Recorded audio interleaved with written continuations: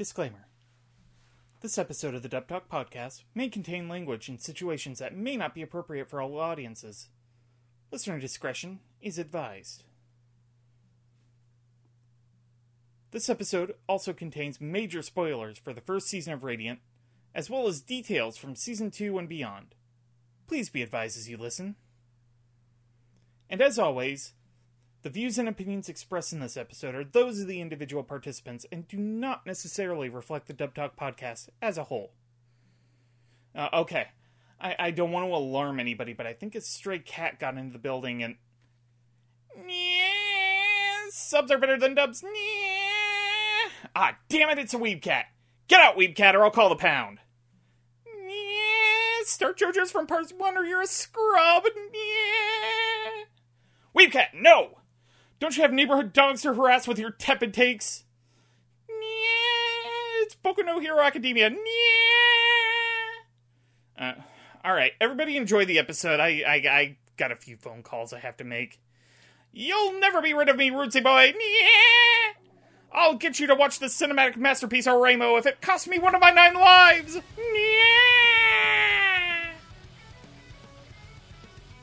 Holy shit, I got that done in one take.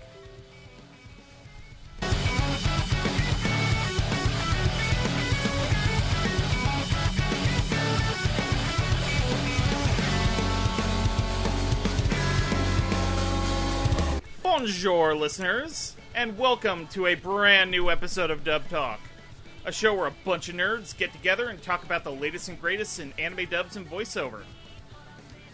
Today, we are finally doing an episode that I have promised I would get done 2 years ago. Tonight we're going to be covering Radiant, the 42 episode shonen-esque series based on a manhwa. Manhwa? Manhwa? What word is this?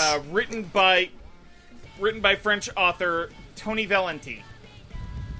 That's right, folks. We are talking about an anime made by a French creator today. Manhwa, isn't that giant moth that fights Godzilla all the time? No, that's Mothra. This is clearly some sort of Star Wars prequel manga. Honestly, Manhwa sounds like the last name of like an 80s prog rock drummer. Billy Manhwa? What's the guy in Magma's name? Is that his name? No, it's like Xander or something. Never mind. You're not wrong though. Yeah. Featuring avant-garde drummer Steve Manhwa. Oh, Steve's way too normal a name. You need something more weird. Gerald, there we go. Okay. Gerald Manhwa. Francois Manhwa.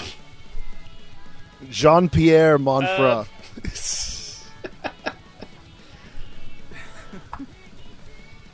The plot of Radiant, as described by Anime News Network. Seth is a boy who seeks to become a great magician, and a group of witches who seek to travel to the Radiant. Radiant is a mythical land that spawns monsters known as Nemesis, which fall to the world from the sky. While traveling, they are also hunted by the Inquisition. That is not very descriptive, ANN.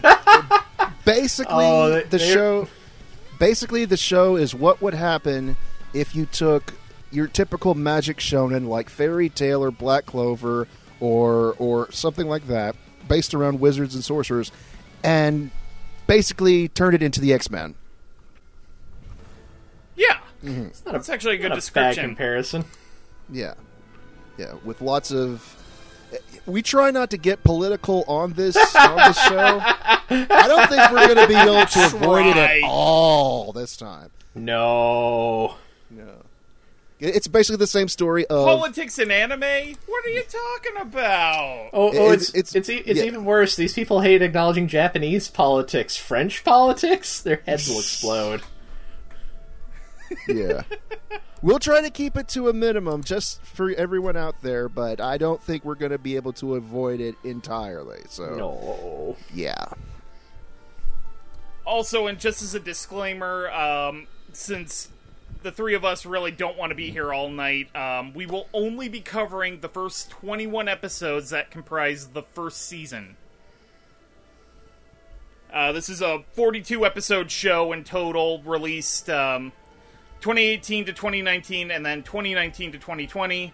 We're just going to be covering the 2018 to 2019 part. For the sake of brevity. Mm-hmm. Right. Mm-hmm. Some of us have to be at work in the morning. Right. Is that all of us? Yeah, basically Actually, all I three have of us. tomorrow off. Oh, well, la-di-da. Look at me, Mr. Gets Wednesdays off. Oh, good for you. We have fun here. Speaking of work, the role of ADR director is a very difficult job, as well as that of the scriptwriter. And not to mention, narration can also be a bit of a chore.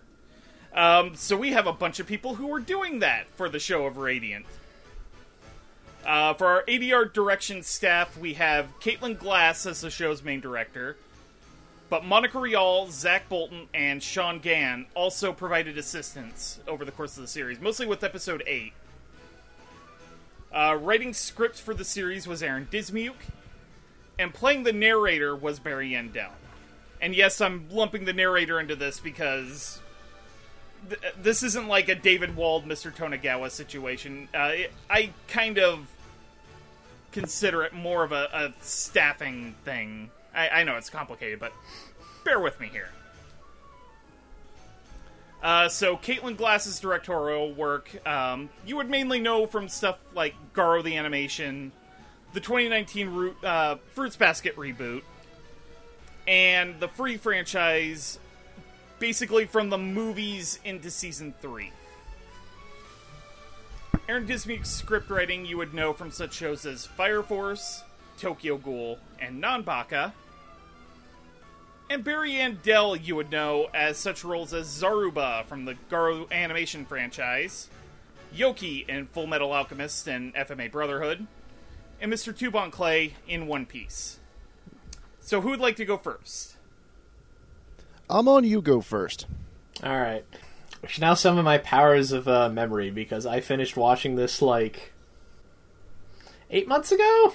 10 months ago? Last year? Jesus Christ. Wow, this year really has done a number of my sense of time. Anyways, I'm enjoying this dub. I think the staff has done a very nice job on this. This is a fun show. This is a little bit of an odd show in places. But I think they've handled the adaptation really, really well. I think the writing feels very strong. It feels very true to what the show is going for. It's very funny in a lot of places. I think they have a good handle on just kind of the balance of action and humor and drama that the show has. And even with having a few directors in the mix, it not just being Caitlin, I think they consistently get a good, straight tone across. What else? Yeah, no, this is just really well put together. There's a lot of things about this show that kind of obscure the fact that it's not technically adapted from a manga. Even though I've read a little bit of Radiant and it's not really it's leaning into that aspect of it pretty hard.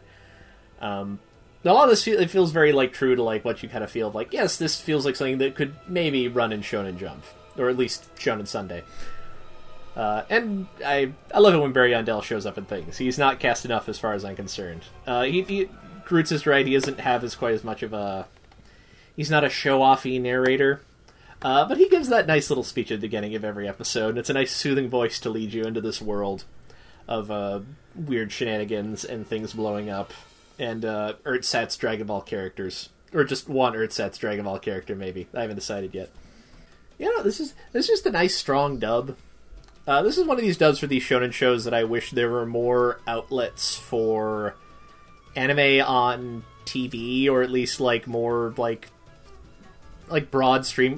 widely used streaming services. I guess this feels like something that is both very fun and also really accessible. I definitely this had been on Toonami when I was 12, 15, whatever, like, I definitely would have watched this and thought, like, this is great, look at all this is fun, it's a little silly, and the lady keeps trying to hit people, this is great, give me more of this. I think it's a nice fun show, and I think it balances a lot of its many aspects very well, as far as the dub goes. Mm-hmm. It's good stuff. Awesome. Hardy? Yeah, one thing I really appreciated about this dub, and the casting in particular, is it sort of was the start of Caitlin starting to cast more people of color in her dubs. And right. Yeah, even characters who technically look Caucasian, I think that it's great that she's giving them a chance to show off their acting ability without the need of, say, a character being of a certain race. They're judging them directly by their vocal abilities. And that's one thing I really appreciated, because there are several characters in this show voiced by people of color who are not necessarily characters of color. It's the thing I appreciated. But yeah, I think there are some mishaps here and there as far as the acting goes, but there's nothing offensive. When it's good, it's really good. Even when it's just okay, it's still pretty good. So I have no problems there on the acting or directing part. I don't really pay much attention to the writing. But one thing I do appreciate when we get to a certain character, how they speak is almost entirely of cat puns. Mm-hmm. And if you know me, if you can pull off like a really, really dumb pun really well, it's just chef's kiss for me.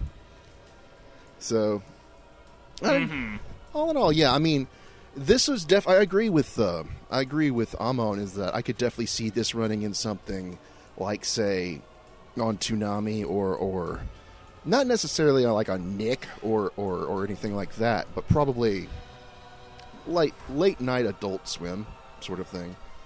It's got that Saturday morning Shonen Jump sort of feel to it, like you get from your Narutos and your Dragon Balls and stuff like that, but it's much more cohesive and doesn't try to stretch. It doesn't try to outlive its welcome. If that makes any sense. Yeah. Yeah. No, I really enjoyed both seasons of it. Yeah, but we'll get more on that on final thoughts. Oh, I put Barry Yandel in here in this segment as well. Oh, right. Sorry. I've been told I do a very rather good Barry Yandel impression. So, but yeah, no, I think he's a lot of fun to listen to, and he doesn't have to go into ham territory simply because he's the narrator. But you hear him before every episode, and I really enjoy how he brings a sort of...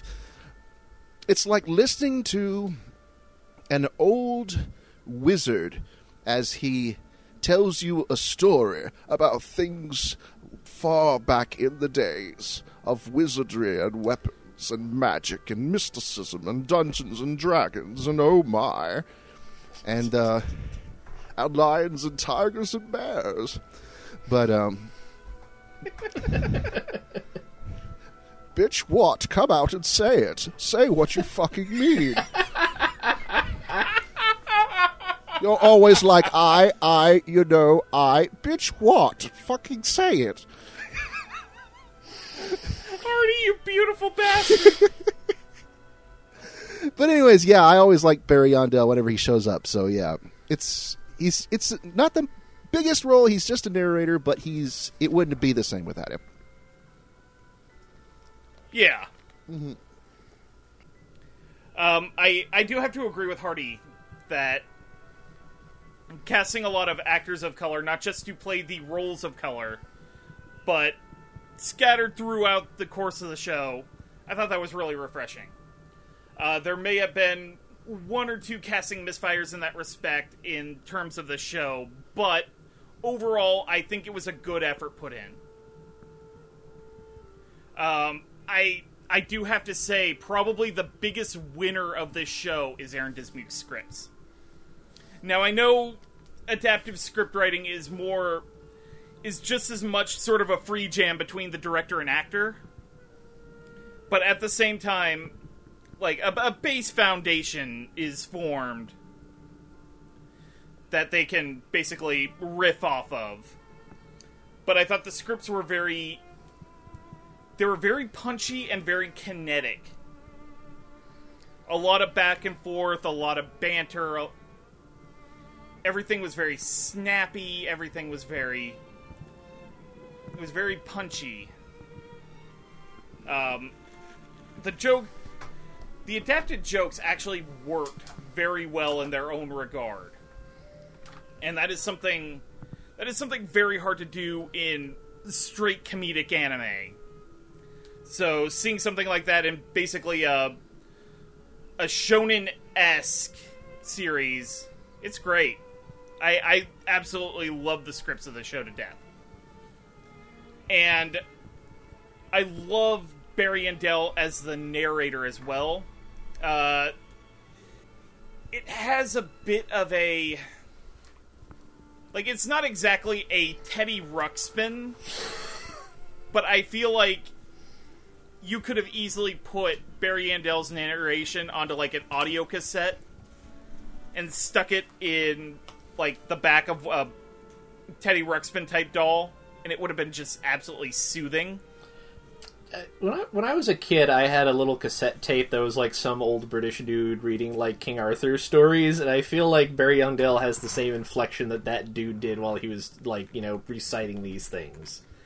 There's something like, it's not like fairy tale per se, but there's a very like old timey fantasy narration aspect to what he's doing. Yeah, I thought that was absolutely wonderful, and basically, on the technical side, I think this was one of the most impeccable dubs produced in that calendar year of 2018. So starting off with our first batch of characters, we have the denizens of the city of Artemis. Artemis is basically a city of wizards and mages. It's meant to be a safe haven so that they're not persecuted. We have Master Lord Majesty, who is the ruler of Artemis. He's basically a little bipedal cat person, and he makes cat puns all the time. We also have Melba and Pop. Melba runs a cafe in Artemis, and Pop is obviously her father, but the twist here is Pop is also a hand puppet on Melba's hand. We don't know. Raises a lot of questions. We don't know it either. Yeah, we don't know why either. Someone tried to... The existence of Pop in Radiant is the embodiment of, in all caps, I have questions. Someone tried to get a wizard to try and explain it, and all that happened was he pulled out a little cassette tape and played a They Might Be Giants song about puppets. It explained absolutely nothing. No, in this case, a wizard really did do it, obviously. Yeah. Somehow. We'll figure it out later. Maybe. And then we also have Yaga, who is an ancient wizard who helps our main character, Seth, begin to understand how to use and utilize magic. Or in this... And also discovers that somebody... implied to be his other teacher, Alma, placed a whole crap ton of restrictions on his power. We should add that in this show, magic is known as Fantasia. Right. And basically it kind of functions like the Force in Star Wars, where it's a magical power that exists within all life and yada yada. Mm-hmm. Not that midi-chlorian shit. Ugh. No, nobody's born for midichlorians here. If you want space Jesus, you have to go to a different property. Thank you.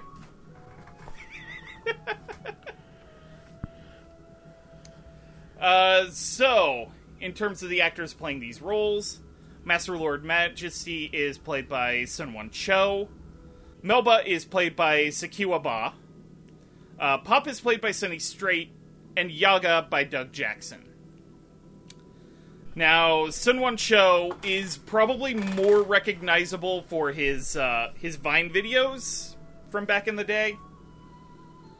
I know the Household of Planes dating sim one was a personal favorite of mine. But he's also done a lot of voice acting. Two roles in particular that I pulled up were Flack in Borderlands 3 and Hyodo in the third season of Regretsuko. Sakiwa Ba you would know as Kitori in Astro Lost in Space, and Kojaku in Dr. Stone. Sonny Strait you would know as Koro-sensei in Assassination Classroom, and Maple in Show by Rock. And Doug Jackson would be best known as Kotetsu Serizawa in Star Blazers 2191, 2199. God, I feel like I'm blazing it right now. Hey, that's a callback to another episode we were all on. Yes, it is. This time I got munchies.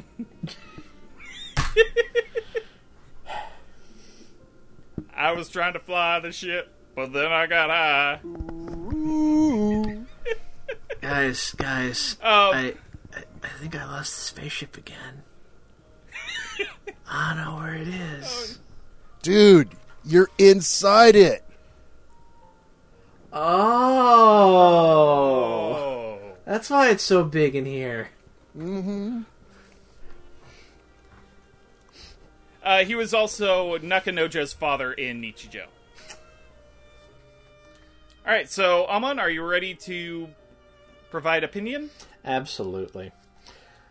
I'm gonna start with Yaga. I enjoyed Doug Jackson. He is just a fine example of your slightly annoying pint-sized mentor figure who has his heart in the right place, but you're probably gonna want to punt him into the sun occasionally because, you know, he's so short and stubby. Don't you just want to pick him up and strangle him when he's being an ass? It's like Lucy in the football. He's the perfect size. Who's to say Melba did not put a whammy on him to make him so very, very puntable? But I like Doug's performance as it a lot. I think he captures that, like, authoritative but also kind of irritating vibe that I this sort of character rides on. I think he's good at being entertaining. But you know, Radiant is not a series without its dramatic moments, and I think when those moments do come, he is able to pull out, like, the pathos of the character. And just sort of his, feelings and concerns about what Seth is doing with his life and what he's trying to accomplish exactly, and whether or not these are good ideas to begin with. I enjoyed it a lot.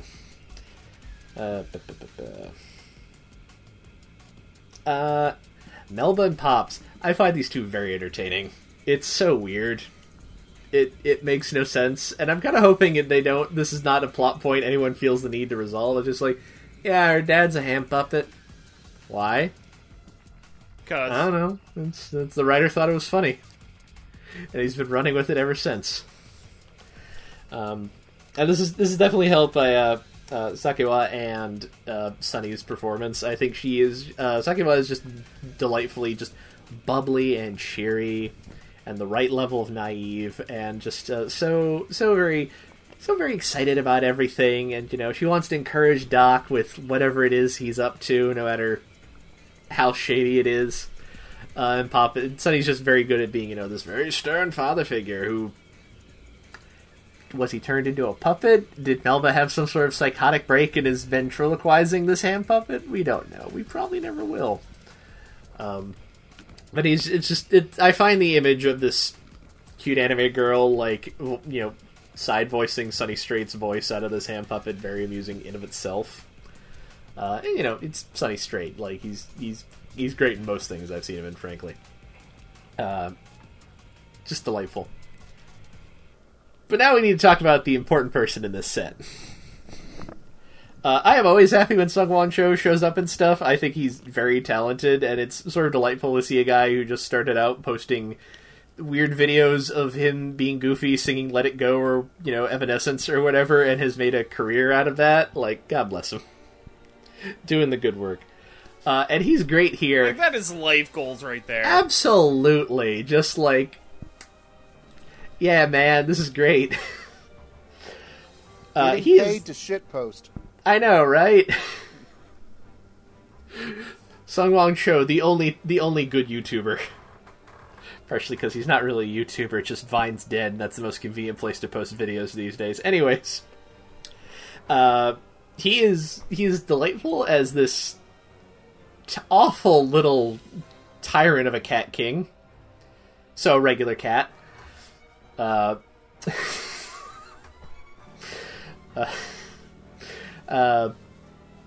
had a point.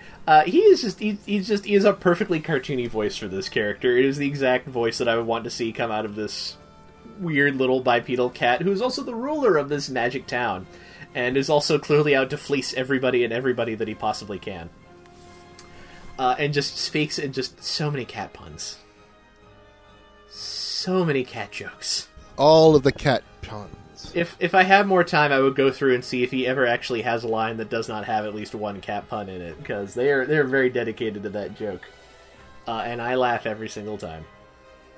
And Sung-Won I think he just really nails it. Like, he gives the exact performance I would want out of a character like this. And he also he manages to rattle off these puns very smoothly. It all sounds very intentional. And not like, you know, not too like calculate or anything. He makes it sound like actual dialogue, which I feel like with that kind of gag, that it can be hard to like make it sound like something a bipedal cat would actually say. So I'm just impressed all around. My only complaint is that Lord Majesty is like in 3 episodes, I think. And I could definitely stand... Yeah, like 3 or 4. Yeah, I could definitely stand for more of him being around, even if it's just to pop up and remind somebody that they owe him an astonishing amount of money. And they better pay up soon, or else. Just... Me and my girlfriend were having a conversation about how, when you get down to it, royalty and the mob aren't really that different. And, Master Lord Majesty, a prime example. Sure, he's king, but he's basically also the local mob boss for the city. And you don't want to cross him either way. Well, I mean, there's a reason why mob boss daughters are called princesses. This is true. But yes, I enjoyed all these performances. They were good stuff. Good side characters. Excellent work. Thumbs up. Nice. Mm-hmm. Hardy? Yeah. I'll start off with Doug Jackson as Yaga as well. This was one of the characters I actually had to go back, because I watched it as it was streaming week to week. So this was 2 years ago. So I had to go back and remind myself of some of the smaller characters who I didn't really remember as much. And Yaga's not in there for a whole lot. I think he really only gets 2, maybe 3 episodes to himself. And but he sounds like the perfectly acceptable old curmudgeon of a mentor, like the Yoda of the series, and he sounds perfectly fine. He definitely sounds like a grumpy little old man, for sure. Regarding Melba and Pops, here is a thing. Could that be one of their, or both of their curses? Like, that is my assumption. Yeah. Like, we don't know if they somehow melded together, or what. They practice, I think Melba mentions that she doesn't really practice a whole lot of magic, but she knows a few things, if I recall. Yeah, I think you're right. Yeah. So, anyways, Melba is just this bright little ball of sunshine, always positive, this sort of Pollyanna-like optimism, wants to support everything that Seth and Doc and Melee are set out to accomplish, and always positive, always bright, and she just sounds very sweet and cute, as opposed to her hand puppet of a father who is just sort of controlling, like, get your hands off of my daughter. That sort of kind of dad voice that we've all had to listen to at least once or twice in our lives. He's just, he's very overprotective, and he's very, very close to his daughter, literally. So. Boy, this Midori Days remake got weird. It's like, instead of having tits on your hand, you have Dr. Robotnik on your hand. So he looks like a little Dr. Eggman hand puppet. I mean, I'm not wrong. You're not wrong. You're not wrong. Doesn't mean I'm going to approve of that statement, but it is correct. Yes, just because it's right doesn't mean I should say it. It's true. But yeah, I have to agree with Amon that the real highlight here is definitely Sung Won Cho as Master Lord Majesty, because of it just goes to show how vast his vocal range is, because in the most recent games he's been played, he's been cast as sort of the big muscly character, like Vasaraga in Grand Blue Fantasy Versus. The big, huge, scythe-wielding, muscled-up, masked guy who looks crazy, who looks scary, but is actually really, really nice. He plays that guy. And then to hear him come back and play someone like Master Lord Majesty, it's just like huge difference in vocal. It's like a vocal whiplash almost. And so, yeah, he doesn't pop up enough. I think he shows up a little. Well, he doesn't really show up much in the second season either. But every time he's around, it's a treat.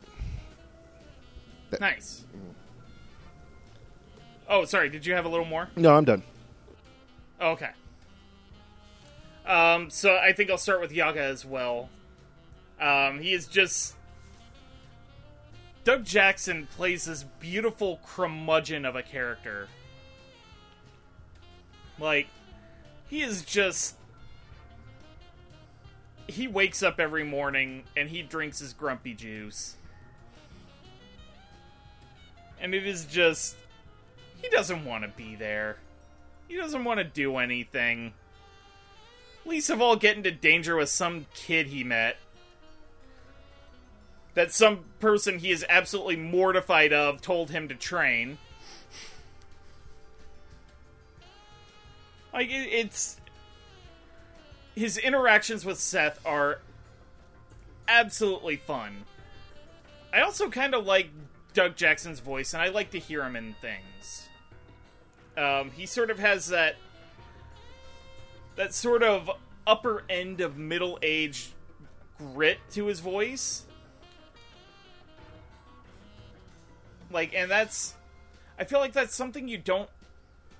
Like, that particular age range is something you don't get too much in anime voice acting. So I like it. And I like the performance. It is very comedic when it needs to be, serious when it needs to be. It's just fun. Which I can also say about Siki Waba and Sunny Strait as Melba and Pop. They are an absolutely great comedic duo together. Melba is just an absolute ray of sunshine. And just, she wants to shower her friends with support. That is the character. And it is so pure, and you want to protect it. Just like Pop. Who is just this... In a different sense than Yaga, he is also that sort of middle-aged, disgruntled... But instead of being like the disgruntled teacher who has to show some kid the ropes, he's a disgruntled dad trying to protect his daughter. He's the shotgun dad. Like, I once had a friend, and in the middle of a long car trip home, he talked about, oh yeah, so when I get older, I want to be the kind of dad who invites the guy my daughter's into over, and he's just like, so, you want to date my daughter, as I'm loading a shotgun. That is how I see, that is how I envision Pop. And Sunny Strait is just perfect for that.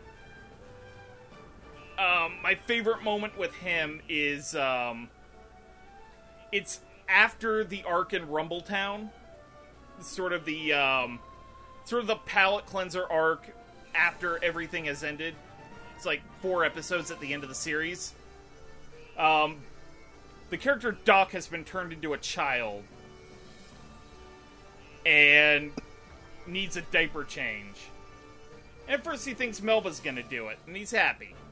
But then Pop's just like, yeah, I have years of experience with this. Stand back. I'm gonna rub that clean. Ew. And like, I cringed, but at the same time, that was an absolutely hilarious delivery. And now I guess this brings me to Sungwon Cho as Master Lord Majesty, which I have to say, it feels like a very beautiful tribute to Maddie Blaustein's performance as Meowth in the original Pokemon dub. Oh, now that I think about it, you're right. You're not wrong. I didn't notice that either. That's astute. Like, it doesn't sound exactly like it, but there are little nuances that I kind of picked up on. I mean, also, the vast amount of cat puns Master Lord Majesty lets out in any given minute, that's not a part of Meowth's performance in either dub, but it is a part of this character that is just absolutely... I just want more of it. If Sungwon Cho wanted to devote an entire video to just making random cat puns in the middle of conversations, just to see if people would notice, like that, I would love that so much. Just sort of do the Super Troopers thing. Where he's just like, oh yeah, what do you want to do right now? Like that would be fun. And yeah, like Hardy was saying, Sungwon Cho's range is insane. He's playing Master Lord Majesty, which is sort of a higher pitch voice, but then he's also characters like Flack in Borderlands 3, which is similar to the character Hardy was describing, just a big, bulky character. I think they're a robot, if I recall correctly, but I could be wrong. But yeah, all 4 of these were great, and I can't wait to get started with Season 2, because I decided to put off watching Season 2 entirely until I could manage to get this episode out. Just so that I can make sure that everything I talk about is strictly regarding Season 1. But yeah, good stuff. I hope to hear more of all 4 of them. Okay. So next... Oh, I'm sorry? No, okay. Okay. So next up we have members of the Inquisition, sort of an anti-sorcerer force that deals not only with the Nemesis, but sort of magic users who have gone wrong. Sometimes also magic users who haven't gone wrong, but... Better safe than sorry, right? They're X-Men's equivalent to, like, the Sentinels. Only they're not giant robots. Yeah. Except they have powers that kind of function like giant robots. Yeah. Which is awesome. Yes. No, the Inquisition, instead of having magic themselves, they use magical items. Right. And I think they call them over the course of the show miracles as well. Right. So first off for these characters, we have Dragunov. He is basically an iconoclast within the Inquisitors. His men absolutely adore him, and he is absolutely one of the best bosses within the organization.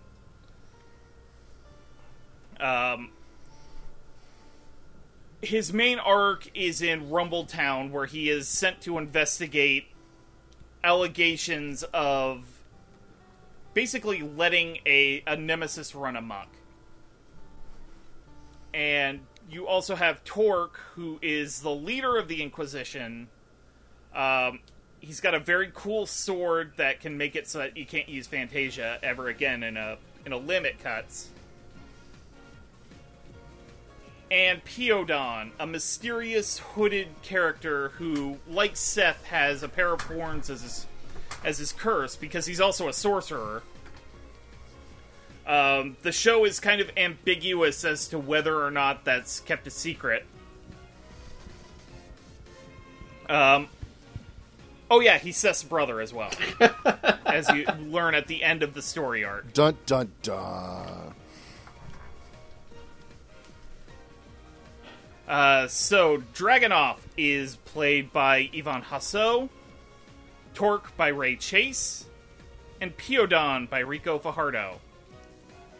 Ivan Hasso hasn't done a lot of work for Funimation. I think he and Caitlin Glass worked together in theater more than anything. He plays Bernardo Dion in Garo the Animation, Kyosuke Kuga in Princess Stride Alternative, and Jean Alking... Blech. Wow, that is a very complicated name. Let me try that again. Jean Alkinix in Alderaan on the Sky. Torque is played by Ray Chase, who you would know as Keith Flick in Be the Beginning. Bruno Buccarati in JoJo's Bizarre Adventure Golden Wind. And the king of simps himself, M, in Sword Art Online Alternative, Gun Gale Online. Piodon is played by Rico Fajardo. You would know him as Leon Luis in Garo the Animation, Taiju Oki in Dr. Stone, and Daisuke Shima in Star Blazers 2199.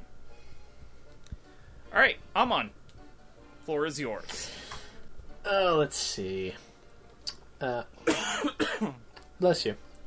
I'm going to start with Piodon. I will confess up front. My review episodes did have a lot of Piodon in it. But from what I do remember, who played him? Rico. Rico played it. He did a good job. He had a very kind of trickstery quality almost about him, which I liked. Piodon is very clearly a character who knows a lot more than he's going to let on or tell anyone, because why should he? And also, maybe it's a good idea to keep some of this under his hat for the time being. I did enjoy his performance, and I do think a weird thing I've come to appreciate in dubs is when you have siblings and you cast actors who plausibly sound like they could be related. And I do think they did enough of that here. I feel it's a little. It makes a little more sense if they don't sound like immediate relatives here, just because, yes, they're related, but Seth doesn't know that. I enjoyed his performance. I thought it was well done. I get the impression Piodon is going to show up more often in the future, so I'm definitely going to get to see more of Rico perform this character, and I'm looking forward to it. It was a lot of fun. Ray Chase's Torque. This is funny to me because for the past 2 months, me and my girlfriend have been playing through Final Fantasy 15, where Ray Chase plays the lead character, who is like a 22-year-old prince who's in way over his head, and it is funny to me that Ray Chase can voice... Boy, that man has range on him, doesn't he? Ooh. I like him a lot as Torque. He has that great, baritone rumble that a character like this should definitely have. Even before you see him, he just sounds imposing. it's like a brick wall got up and started walking towards you, explaining how he is going to punish you because you're a bad sorcerer, and look what you've been doing here. Tisk tisk. There's so much weight behind his voice, which I think really works well for how the character, like just how he is, and especially like how his actions play out, especially once you hit the Rumbletown arc. It's a lot of fun. Maybe fun's not the right word, but it's really well done, and I enjoyed it. But I want to save my praises for this section for Ivan. Dragunov's great, and I love his performance. I am sad to learn that this is one of these actors who's like been in a lot of things I haven't watched, because he absolutely should be in more things. He is so good at play. It's like the first episode where I think what is it? I think Doc's like begging with him. It's like, please let us go, and he's just sitting there drinking, and he's like, no, I will not. Drinking his wine through a straw. Exactly. which is such a specific form of trashy that I cannot help but appreciate it. He plays his character so very well. It's like you listen to his performance, and it's like I completely understand why Dragunov, despite being such a like weird iconoclast among his peers, is like I completely understand why his crew is so loyal to him. He is so just distinctive, and he just bleeds cool the whole time. It's like, yeah, this is the guy. Yeah, I understand why people want to follow you. You're a cool guy. It's also just fun to later on. He encounters the guy in charge of Rumbletown, who we'll talk about in a little bit, and it's just fun to see him just sit there and just be intimidating. Just to like, some people are going to be coming by. It'd be a shame if they found something, wouldn't it? Anyways, have a nice day. Bye. I think Ivan just really nails that well. Like, he is some of the best casting, I think, in this show. He absolutely nails this character. And, if he is in fact a stage actor, I know, depending on their schedule, sometimes they don't go as much into the voice acting stuff just because they're busy being a stage actor. But if he has the time, I hope he shows up in more Funimation stuff in the future. He is a delight. And I feel like as far as some of the lesser-known actors in the show go, he feels like kind of the MVP of that group. Just like, yeah, this is great. I love this. Hardy? Yeah. I did not realize we were going to be discussing Piodan. Neither did I, actually. It was kind of a last-second addition. So, yeah, I did watch the episodes in which he and Seth sort of have their little chat together. And, because I didn't really form an opinion because I didn't know we were going to be talking about him. But as far as Rico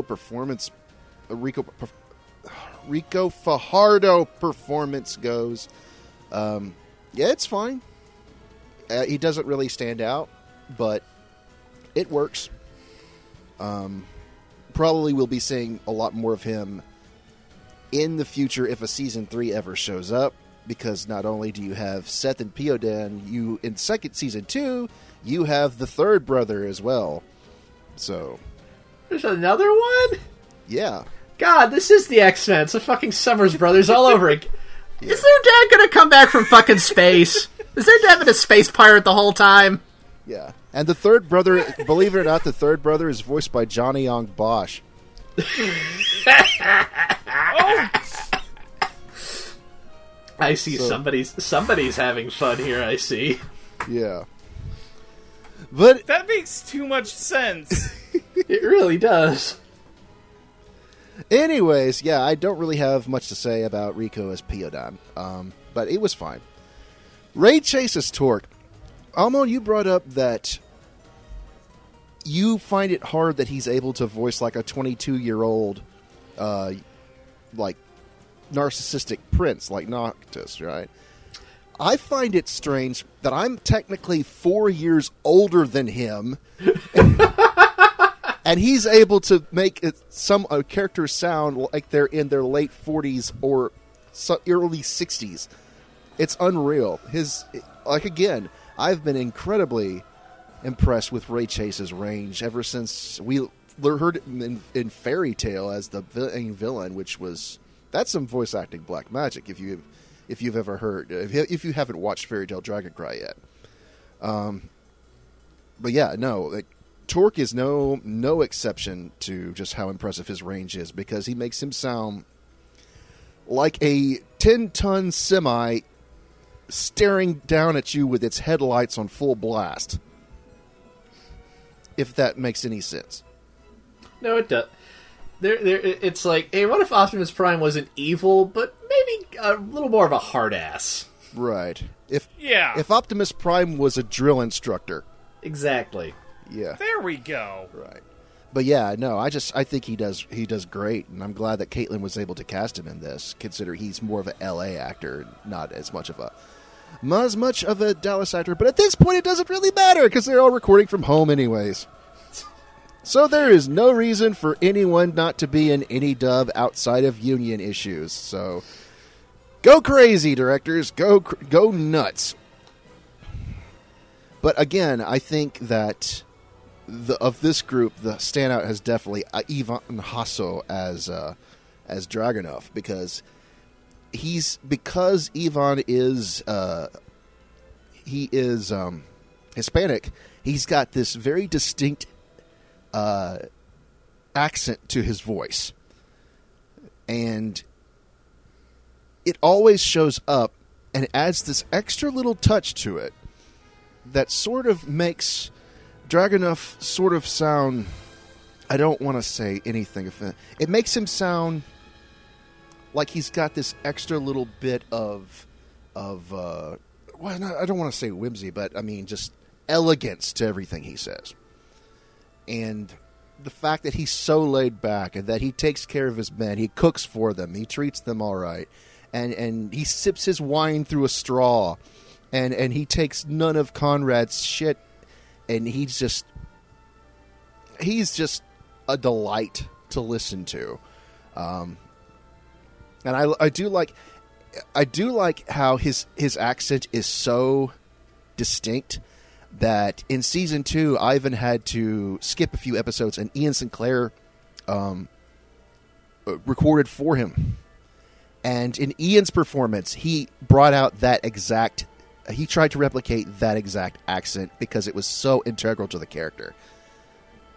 So, I don't think he would have sounded... I don't think I would have liked this character as much if he didn't have the Ivan Hasso voice. It was just phenomenal. That's it.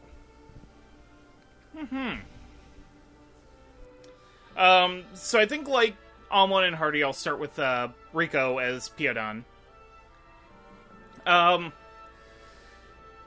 Not a lot to it yet.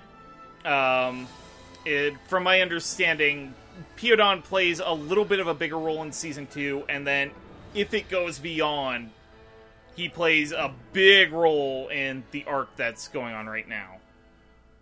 I do like sort of the playful nature that he had in trying to get Seth to recall some of his past memories that have apparently been held from him.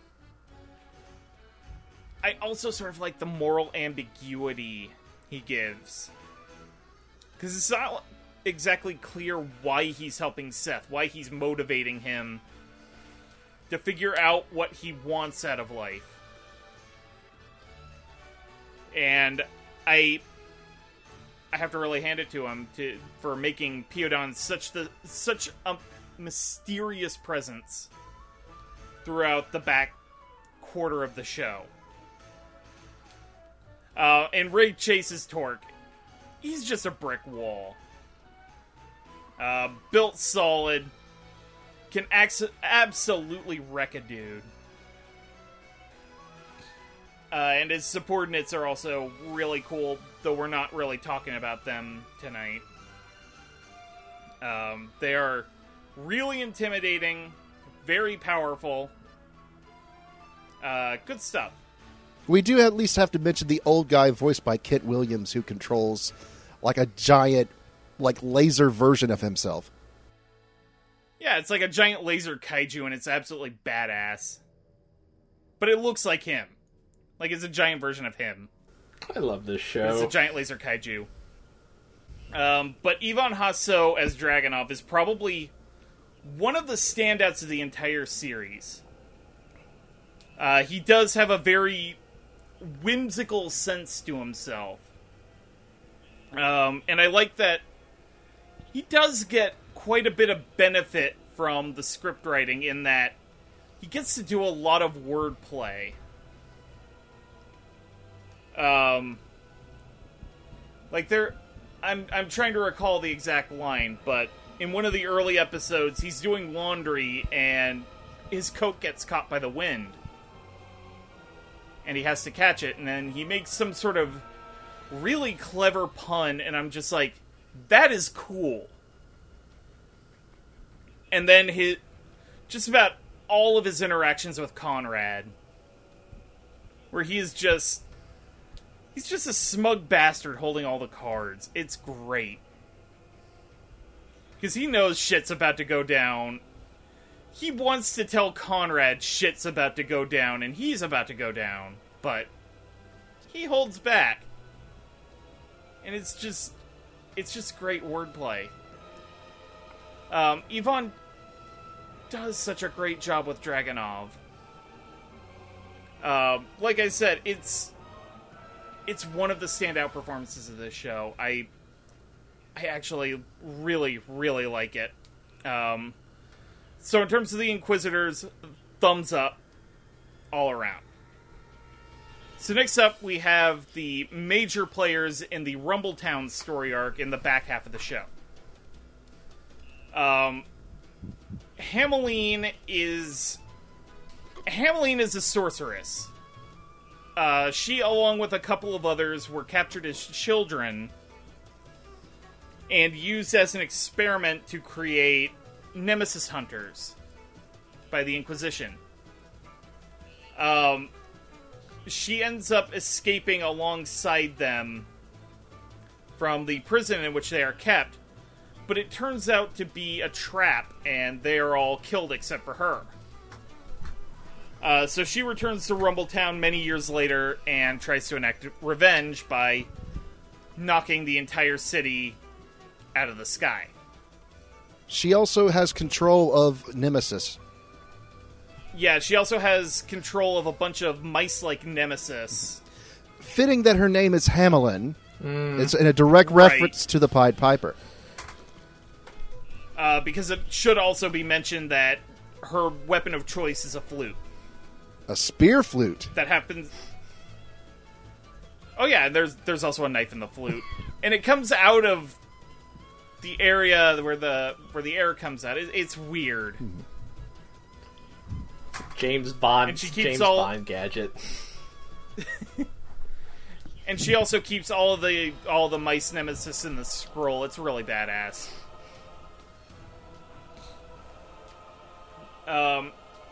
Taj is... Okay, so to properly explain Taj, I have to sort of explain the Rumbletown arc. Let's do it. You have Conrad, who is an Inquisitor who is in charge of the city. He doesn't like immigrants. And he doesn't like sorcerers. So he uses elaborate plots to try and not just drive them out of Rumbletown, but kill them all. He's very genocidal. This is where the politics show up, people, just so you know. Right. Yeah, this show has a very hardline stance that people who are not a fan of immigration, generally not good people. Just to put this into perspective, Conrad's nickname for himself is literally The Wall. Yeah. Little bit on the nose there. Yeah, you think. Subtlety? Am I politics? Am I anime? I think not. So how does this relate to Taj? Taj is a child of immigrants who encountered one of the nemesis that Hamelin had under her control. He ends up getting cursed. His curse comes in the form of purple snot that comes out of his nose. Not clear if he has magic yet, but by the end of the Rumbletown arc, he does express interest in coming to Artemis to learn to see if he has magic. So that now brings us to Conrad, whom, like I said, is in charge of the city, trying to kill basically all the immigrants. Has a plan that basically wipes out a whole bunch. Had it gone right, it would have wiped out a whole bunch of people along with them. And Seth hot mics him, basically. Oh no, I'm sorry. Hamelin is the one who hot mics him. It's a strange arc. Mm-hmm. But it has lots of punching stuff, too. Oh, absolutely. All the punchy stuff. Oh, the fights are wonderful.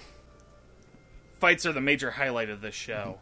Yeah, Seth's entire approach is just punch the fuck out of it.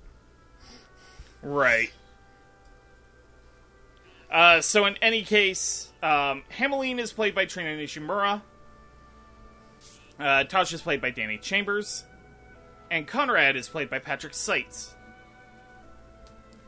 Trina Nishimura you would know as Mikasa Ackerman in Attack on Titan. Mari Illustrious Mikanami in Rebuild of Evangelion. Basically 2.0 and 3.0. Kyoka Jiro in My Hero Academia. Danny Chambers has played Chise Hattori in The Ancient Magus Bride. Fi in Endro. And Babylon in Infinite Dendrogram. Patrick Seitz has played, sort of appropriate for the character he plays in the show, Ira Gamagori in Kill la Kill. He's also played JP in Redline. And because Amon would never forgive me if I didn't mention it, he plays Wolfgang Grimmer in Monster. Yes. You may have expected a different voice actor, but it was I, Patrick! Oh yeah, he also played Dio. Kind of important there. He's very good at playing just real nice, swell guys, and also just the worst. Case in point. Do you want to start? Yeah, why don't you go ahead? I will in fact leave Patrick for last, but let's see, Dynamite. Danny Chambers I enjoyed as Taj. Taj is mostly, it's a little kid role. But I thought she got some good pathos out of him. Like, this whole arc is kind of weird to see just because, not that, there's plenty of political manga, but I feel like I don't usually see shonen-type stuff that's this, aggressively blunt about its political stance. Especially when it's not like, hey, maybe anti-immigration rhetoric is explicitly bad and we should stop that. Maybe that's a bad thing to do. And it's interesting. I don't back when we thought we were going to record this earlier, I had done some kind of research on how France deals with immigrants, which I don't remember very well, but these are some opinions Mr. Tony has here with regards to how France deals with its own immigration issues. But I did like how Taj was written as kind of like this, just like they're very relatable. They have this, they're cursed, but it's very they have purple snot. The most innocuous thing in the world. They're literally a snot-nosed kid. I just like Danny's performance of them as somebody who seemed very normal, but had to deal with just this external pressure that they did not ask for and don't really know what to do with. And then their sort of turn of I don't want to just sit on my hands while all this is happening. I want to stop what's going on and not just be passive. And I really liked her performance as a consequence. I thought she played this character really well during this, what ends up being just, this really, intense, kind of status quo shifting, plot arc. Kudos to the show. I think it made a wise decision to look at this, and it's okay, if we're not ending the season on this should still be, the last big arc we focus on before, the last episode. And I enjoy what she brought to the character a lot. Trina as Hameline is great. Hameline's a lot. Before when she first gets introduced, she's more, sort of mysterious, maniacal villain, and I just really enjoyed her performance there. She has so much just spite and venom in her. And I think Trina just does a really good job of bringing that out and focusing it. Initially she starts out as very much a mystery, but I think even a few episodes after she's introduced, you get a much better sense of oh, I see what's driving this person. I see why they are so angry at the world. And then later when she gets into her more one-on-one conflict with Seth, I thought she just really brought that aspect of the character out well as well. Just sort of the pathos and the pain and kind of her her complicated feelings about meeting Seth, who has also experienced this exact same kind of prejudice, but has come out of it very differently due to, him having support while he was going through this, as opposed to Hameline, who basically had to, deal with it on her own, and it's left her in maybe a worse off state in some ways. But I thought Trina just gave a really strong performance in that regard. This character doesn't, she's a pretty big character for that arc, and I thought she just covered the character really well while she was on screen. And now Patrick as Conrad. What a piece of shit. Jesus Christ. To circle back around to the writing stuff, because it didn't occur to me at the time, it is, especially in the years since this came out, it is sort of wild to see them just take rhetoric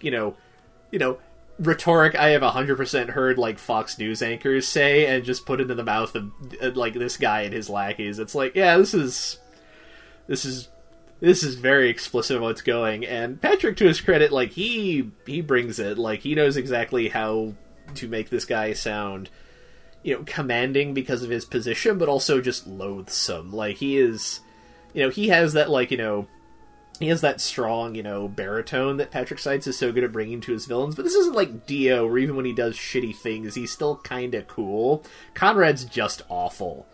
And I think Patrick really knows how to thread that needle of making him, see impressive in a nominal sense, because of, he's a big tough guy, he can do all this cool stuff in theory, but he's just such an awful human being, and you never feel, he never comes off as fun or cool, or you kind of revel in his badness. He's just the worst.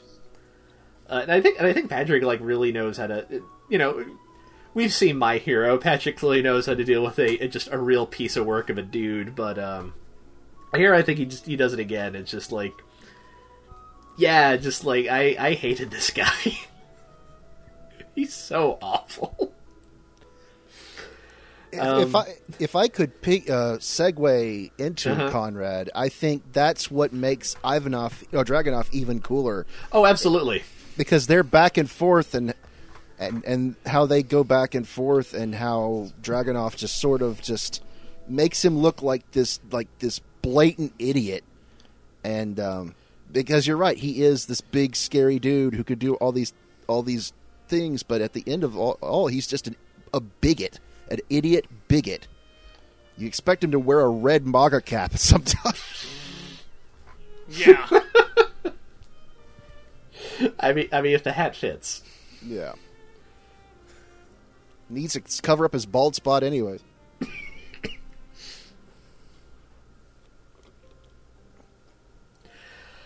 But if I could segue into, do you have any more thoughts? No. I enjoy these performances, and Conrad is the worst. By all means, go ahead. Yeah, no, I think the fact that Patrick has played so many, muscle-bound douchebags in the past, he just slips into this role just like a glove. And the only time you never think Conrad is cool, the only time you laugh when he's on screen is at his expense, because he has no redeemable qualities. And so during his arguments with Dragunov, just seeing him get demeaned and talked down to and just come across as this racist piece of crap, it's enjoyable because it just you have no feelings of regret of seeing Conrad just get dragged. And even when his big fight with Seth, when Seth rips his mustache off, and he's been reduced. And wears it. Yeah, he's been reduced. He starts out at this big, bulky dude, this huge suit of armor. Eventually, he's reduced to shirtless, hairless, and mustacheless, and he's just like he's a giant baby. I just realized it. He is a giant, muscle-bound baby.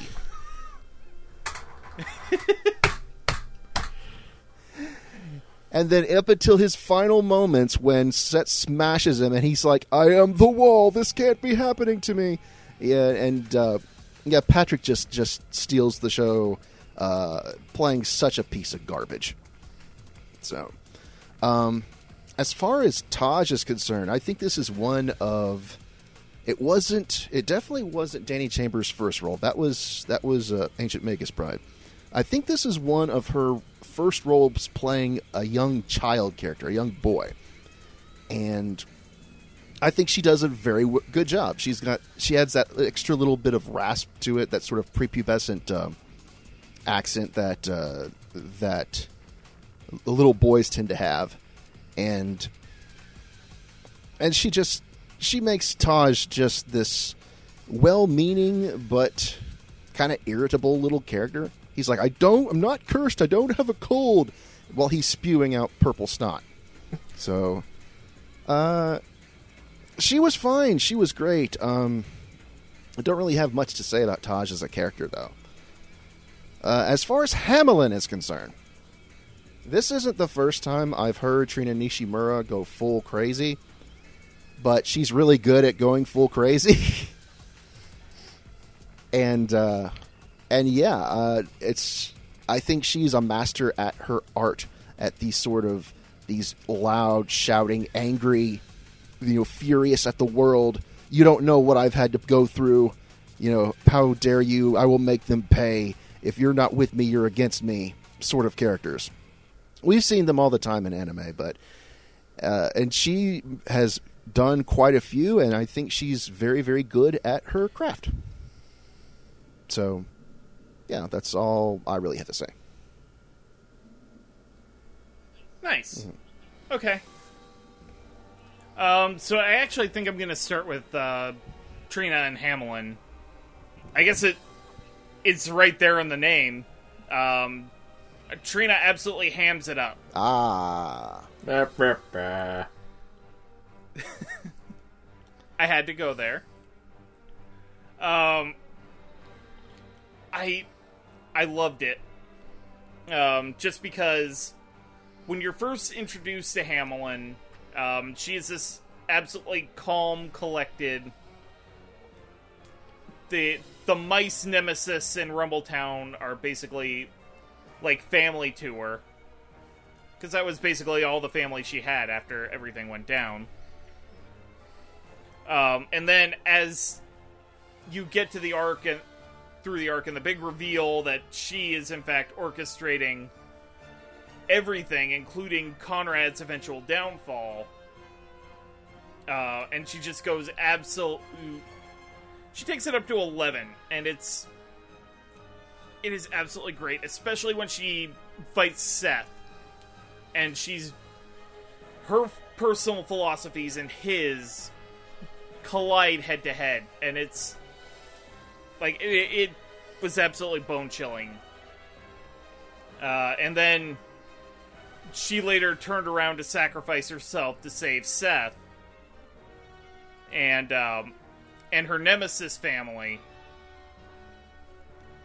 It actually did bring a tear to my eye right before the alternate ending sequence with the flute that just is scientifically designed to rip your heart out and stomp on it in front of you.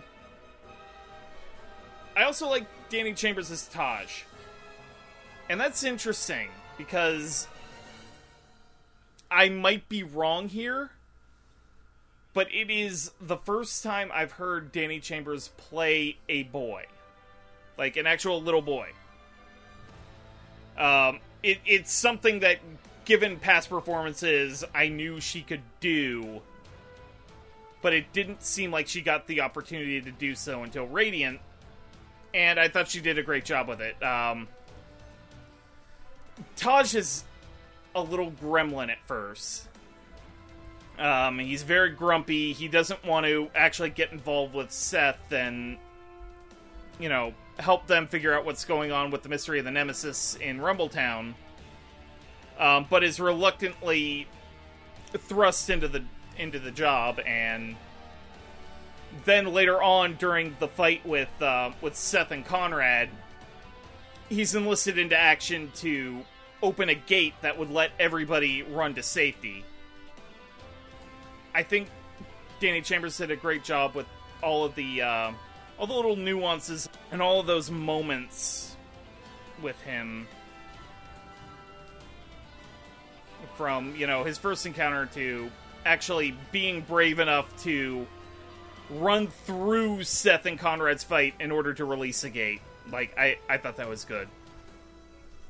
And Patrick Seitz as Conrad, there is one thing I'm really glad Caitlin Glass didn't do with this performance. Mm-hmm. It would have been very easy to play off Conrad as, a Donald Trump pastiche. It would have been absolutely simple to do, and I'm glad she... Whether it was her or it was Patrick Seitz, or whether the conversation of even doing it even came up. But I'm glad there was restraint to not do that kind of thing. That would have been awful. Ooh. Conrad, in and of himself, sounded like a pastiche of, a Fox News anchor, as you put it, Amon. It didn't need that extra bit, and I'm glad they didn't go for it. That being said, Patrick Seitz plays the big, burly brick wall very, very well. He has done it so often in the past, as I happened to mention with Gamagori. And it's great that, as intimidating as he is basically rendered second banana to Torque when he finally shows up. Also, his interactions with Dragunov are just chef kiss. All that wordplay and banter, absolutely beautiful. So, obviously, very solid thumbs up all around on these three. Alright, and next up we have Seth's traveling party. Melee is a young girl who Seth encounters on his way to Artemis. She's captured by the Inquisition, and he sort of helps her escape, and she ends up joining him. Her curse is a little, shall we say, unique. While Melee is ordinarily a very kind and gentle young girl, her curse developed a split personality within her. She's basically Radiant's launch from Dragon Ball. Yeah, pretty much. I mean, you're not wrong. First personality, as I mentioned, is very kind, very gentle. The curse's alternate personality is this very brash, abrasive, sort of gung-ho personality. And while the kind and sweet personality uses binding magic, the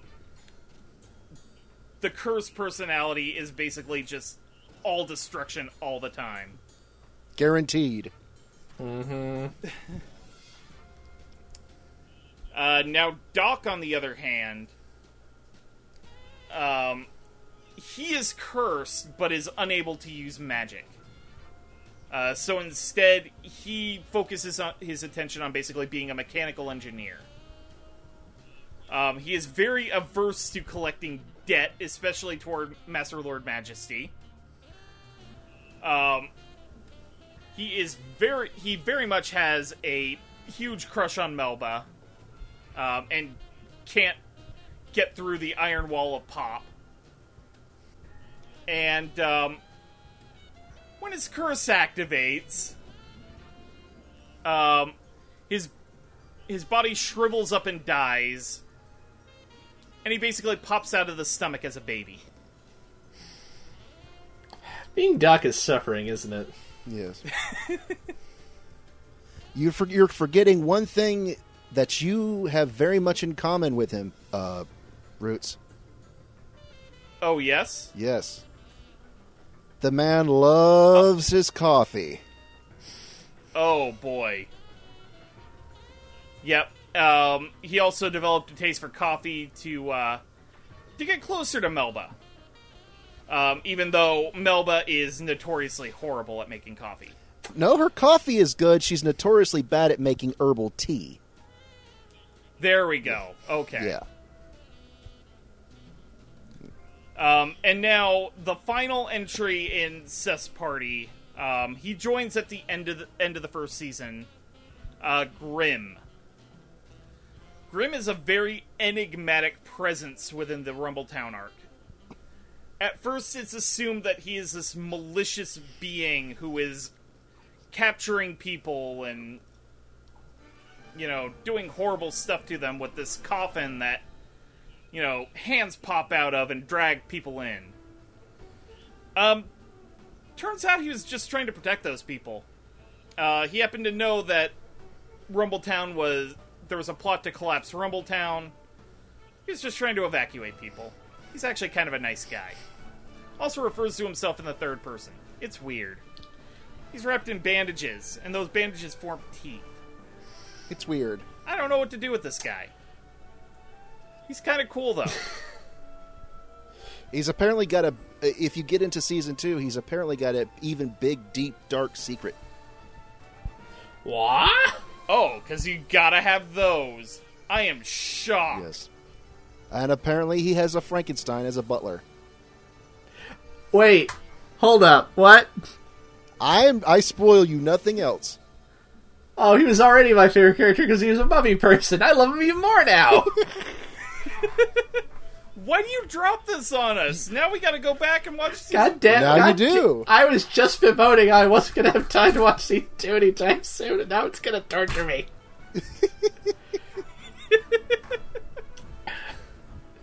Forget Doc, being me is suffering, clearly. In any case, Melee is played by Caitlin Glass. Doc is played by Sean Gann. And Grimm by Eric Vale. Caitlin Glass not only serves as director on the show, she has played Haumea in Fire Force. Got basically a small role in Season 1 and a big role in Season 2. She's Miho Amakata in the Free franchise. And Winry Rock Bell in Full Metal Alchemist. Also, Andrew's favorite pink alien waifu, Mina Ashido, in My Hero Academia. Yes. Now, Sean Gann, I had a little bit of trouble finding named roles for him, but he was Naoya Nita in Hakata Tonkatsu Ramens, Manabu Takasaki in Nichijou, and Tasuku Seno in Prince of Stride Alternative. Grimm is played by Eric Vale. Now, Eric Vale, you would know as Sanji in One Piece. Tamaki I'm gonna have a lot of trouble with this name. Tamaki Tsunenaga in Dead Man Wonderland. And Arthur Boyle in Fire Force. Also, not to mention,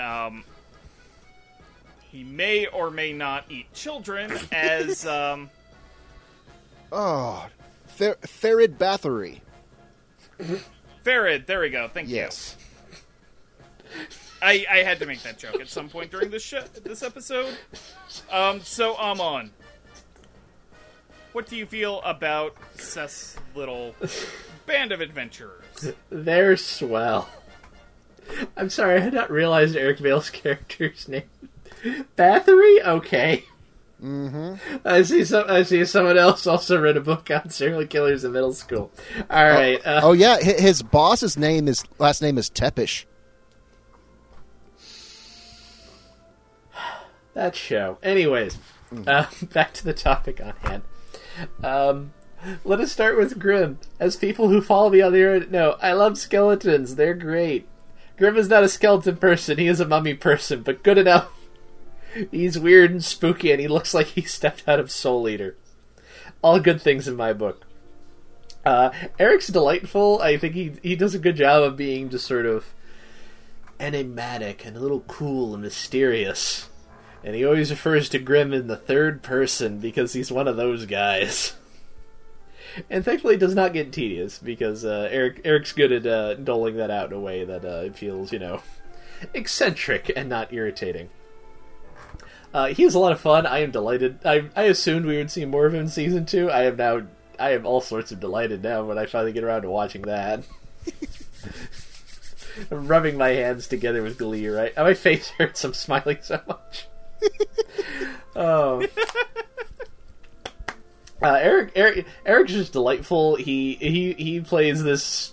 Grimm is he's an odd little character with an odd little arc, and I think Eric does a wonderful job of playing him as, he's a little sinister and he's mysterious, and what is he up to? And it turns out, he's a nice guy. He just doesn't bother to explain anything, and also he looks like a monster. So our assumptions were understandable. Who are we to think of what you're doing with your weird coffin you keep stuffing people into? Delightful. Caitlin as Millier. I think she does a wonderful job here. I think, when Millier isn't kind of her normal personality, she is just, what a sweetheart. So bright-eyed and optimistic, and she wants to help people, and just, an absolute sweetie. And Caitlin, she's good at playing characters like that, just, upbeat and energetic. And she is just so nice. And then she changes personality. And Caitlin might be better as, angry Millier. She just puts that right level of just, drops her voice just a little bit, and she puts a little more toughness into it, and it comes across so well. She just does a really good job of making those feel like two sides of the same person. And she also is just really good at shit-talking people when she's angry. It's like, you've made her mad. Oh, you're stupid. Well, I'm gonna go hide. So when the explosion comes, I will not die. Sorry. I'm also a big fan of how her little bird friend just incessantly moons over her whenever she turns into, angry Melly. That's very funny to me. Oh, yes, we have to bring up Mr. Boobry, who's voiced by Derek Snow. Yeah, I wanted to include him in this group, but it's just, animal noises. But yeah, Derek Snow is a little dragon named Mr. Boobry, and Mr. Boobry's adorable, and Derek Snow does a great job. There's some choice animal noises. I'm a fan. Boobry. I'm a 37-year-old man. Tony, why did you name the dragon Boobry? Boobry's a funny word. I know who reads this. 12-year-olds. Gotta appeal to them. Yeah, Caitlin's just a delight. I think she does a wonderful job of capturing those two sides of them, and in particular, I rewatched a chunk of the Rumbletown arc in preparation for this, and I thought especially she has a big moment of doubt where she switched personalities and tried to get into a fight that led to I believe sort of the gate shutting and a bunch of people getting trapped, and she has this big moment of doubt of if I was able to control this better, I could have got people out and saved my friends, and her just feeling kind of guilty about having this power but not really being able to wield it the way she would like to. And I think Caitlin, as Mary said, I think she does a wonderful job directing, and I think she does a wonderful job with this character. I think she cast herself in a really interesting role that I think really suits her range and acting style. But now I want to talk about Shauna's Doc, because I think Doc is just hysterical. I am a weird sucker for cowards in action shows, because they don't want to be there, and they don't like what's happening, and they don't have any choice. They're stuck with it. Hey, Doc, there's a giant plant monster. And it wants coffee. In other words, he's the Paul Giamatti of the show. Actually, in that instance, he's the Rick Moranis of the show, but he's also the Paul. He is both. he is a number of schlubby actors. Let's be frank here. He knows what he wants to do with his life. He wants to stay out of trouble. He's going to go collect some dead nemesis and sell them, and he's going to stay out of debt, and one day he's going to work up the nerve to tell Melba that she likes him, and Pop's going to be okay with it or something. And it's going to be great. And then he died and turned to a baby. I really like Sean's general performance. I like the sort of New York-y accent he kind of gives Doc. I think it kind of just really hones the sort of he's maybe not smart, but he's got like some street intelligence. He knows at least how to navigate through life and not ruin his own life. Seth may not be very compatible with that attitude, but sucks to be you, Doc. Sorry, you're not the main character. But especially when he then becomes a baby and is now little Doc running around. I find Sean's ability to make him still sound like a incredibly weary 30-something who is now also a 12-year-old very entertaining. He manages to just take that tone and just sort of crank it down a few years. And just it's still Doc. He hasn't hit puberty yet, but it's Doc. I find him absolutely delightful. I don't know if he shows up as much in season 2, given that it seems like Seth is going off. Okay, that's good. I'm assuming they wouldn't be gone forever, but I didn't know if this was sort of a gone temporarily or gone for most of the season kind of a deal. Yeah. I enjoy Seth's little camaraderie. I found him sort of leaving to go out on his own, very sad at the end of season 1 because the band's breaking up. No, I like you. You're all weird and interesting and quirky. They're a nice group and they give very good performances, and I'm very happy with all of them. I don't really want to spoil season 2 for you too much, but there is probably one of the best moments. It involves the band kind of breaking up and sort of reforming. So just look forward to that. More things to look for. God damn it! I'm gonna have to figure out when to watch this thing now. Shit. Mm-hmm. Oh well. Anyways, yes, they're good. I like them. Yeah. Let me start off with Grimm because he doesn't have as much screen time as the other two.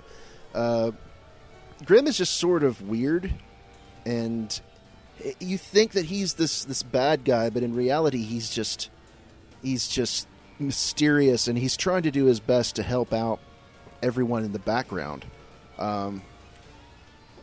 And I think Eric sort of plays that very well because he's played these kind of characters that are very soft-spoken and yet demand attention. I think Yuki Soma is another one of those.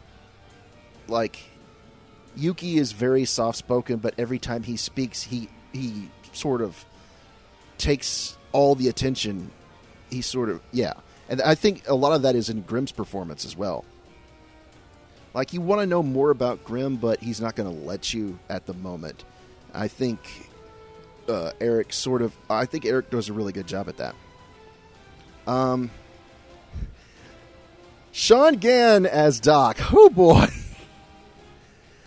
I really want to thank the writing staff on this, especially Aaron Dismuke, because he gives us one of the best lines of any anime ever. Don't eat me, I taste like coffee and disappointment. That's a winner. Yeah. And no, when Aaron Dismuke came down to a con, I asked him what was his favorite line, and he said it was that one from Radiant. But yeah, no, I keep expecting Doc to just shout out, "Who wants rum ham?"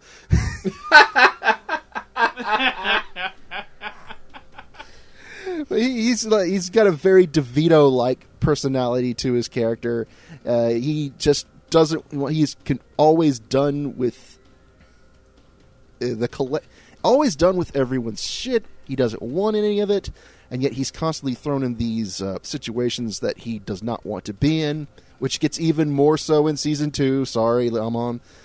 No, it's fine. But, no, he's just so delightful to listen to as his life is nothing but suffering.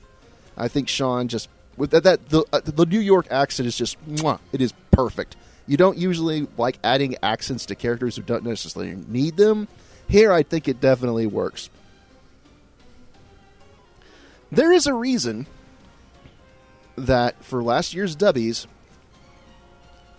I gave my best female performance to Caitlin Glass for Melee. And more so, again, this happens more so in Season 2. It's because you have the two obvious personalities, the sweet and kind and caring Melee, and then the angry, abrasive, confrontational Melee.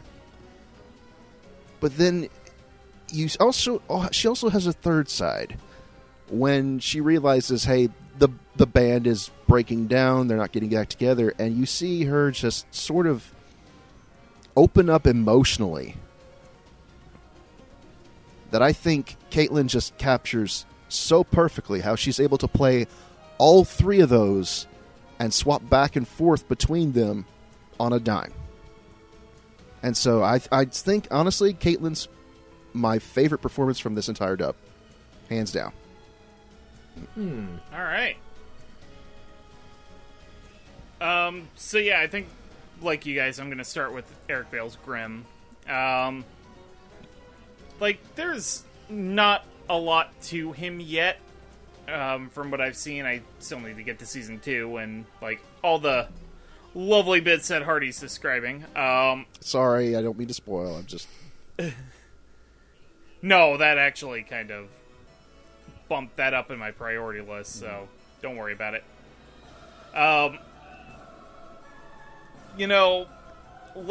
Like Hardy and Amon were saying, the third person thing could have gotten really old really quick. But the clever writing and Eric Vale's performance kind of mellowed that out. I like how sort of monotone he is through most of his dialogue. He is deadly serious, but at the same time, he feels like that... How do I describe it? That Chuny character. You know? Oh, he's very Chuny.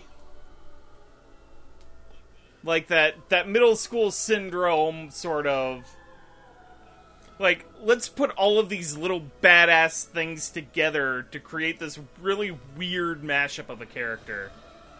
It's just great. I love it so, and... Eric Vale just plays him so weird. I love it. It's absolutely fun. And Caitlin Glass's Melee... I do sort of...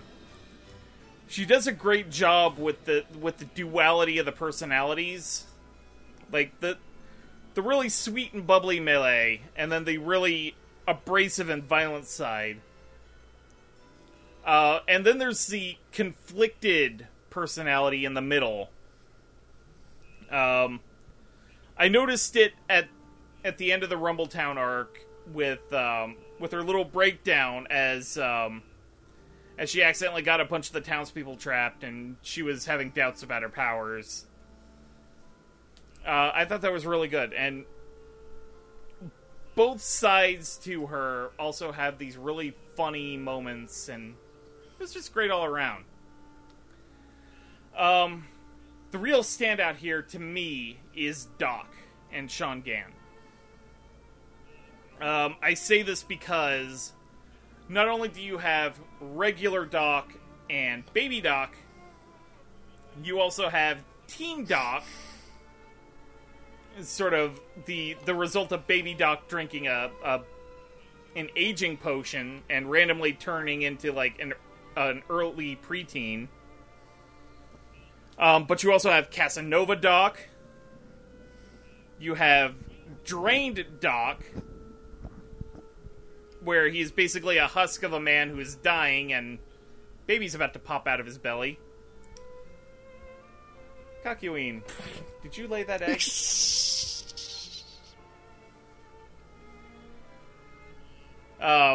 There are just so many aspects and personalities to this character, and I think Sean Gann, had I really been able to sit down and watch the show end to end as it was airing, particularly the first core that aired, as we were getting Dubby set up, like, I feel like he would have been a very close contender for voice acting Black Magic that year.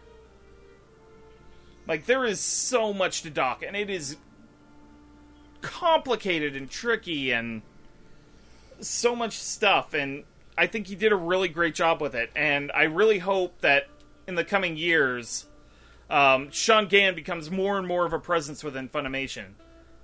Because it sounds like he's doing a little bit of assistant directing alongside Caitlin Glassford's stuff. Here, and apparently he did some episodes of the second season of the Fruits Basket reboot. So I really hope he gets to do a lot more stuff within the infrastructure of Funimation. And that brings us to our last category of characters. We have Seth, a sorcerer who has a pair of horns on his head.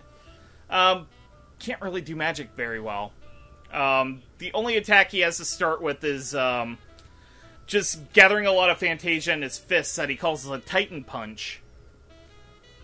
That basically does a lot of friendly fire damage in the first episode and causes a lot of trouble. But over the course of the show, you start to sense that there's a little more to him than people are letting on. He has some sort of mysterious past alongside of his brother that will probably be developed later as we go. But Seth is just raw, unbridled potential in the shape of a human being. And then you have his first teacher, Alma. She lost her arm to a nemesis attack. She's been raising Seth since he was a very young child. Very protective of him. Eventually lets him go to Artemis to learn sort of more about his abilities, and then later to...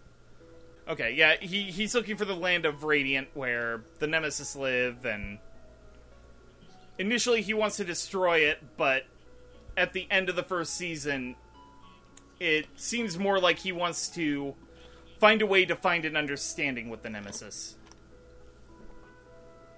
But Alma is also really powerful. She has a badass polearm weapon. It's great. So playing Seth is Christopher Lewin Ramirez, and Alma is played by Monica Rial. Christopher Lewin Ramirez is a relatively new name within Funimation.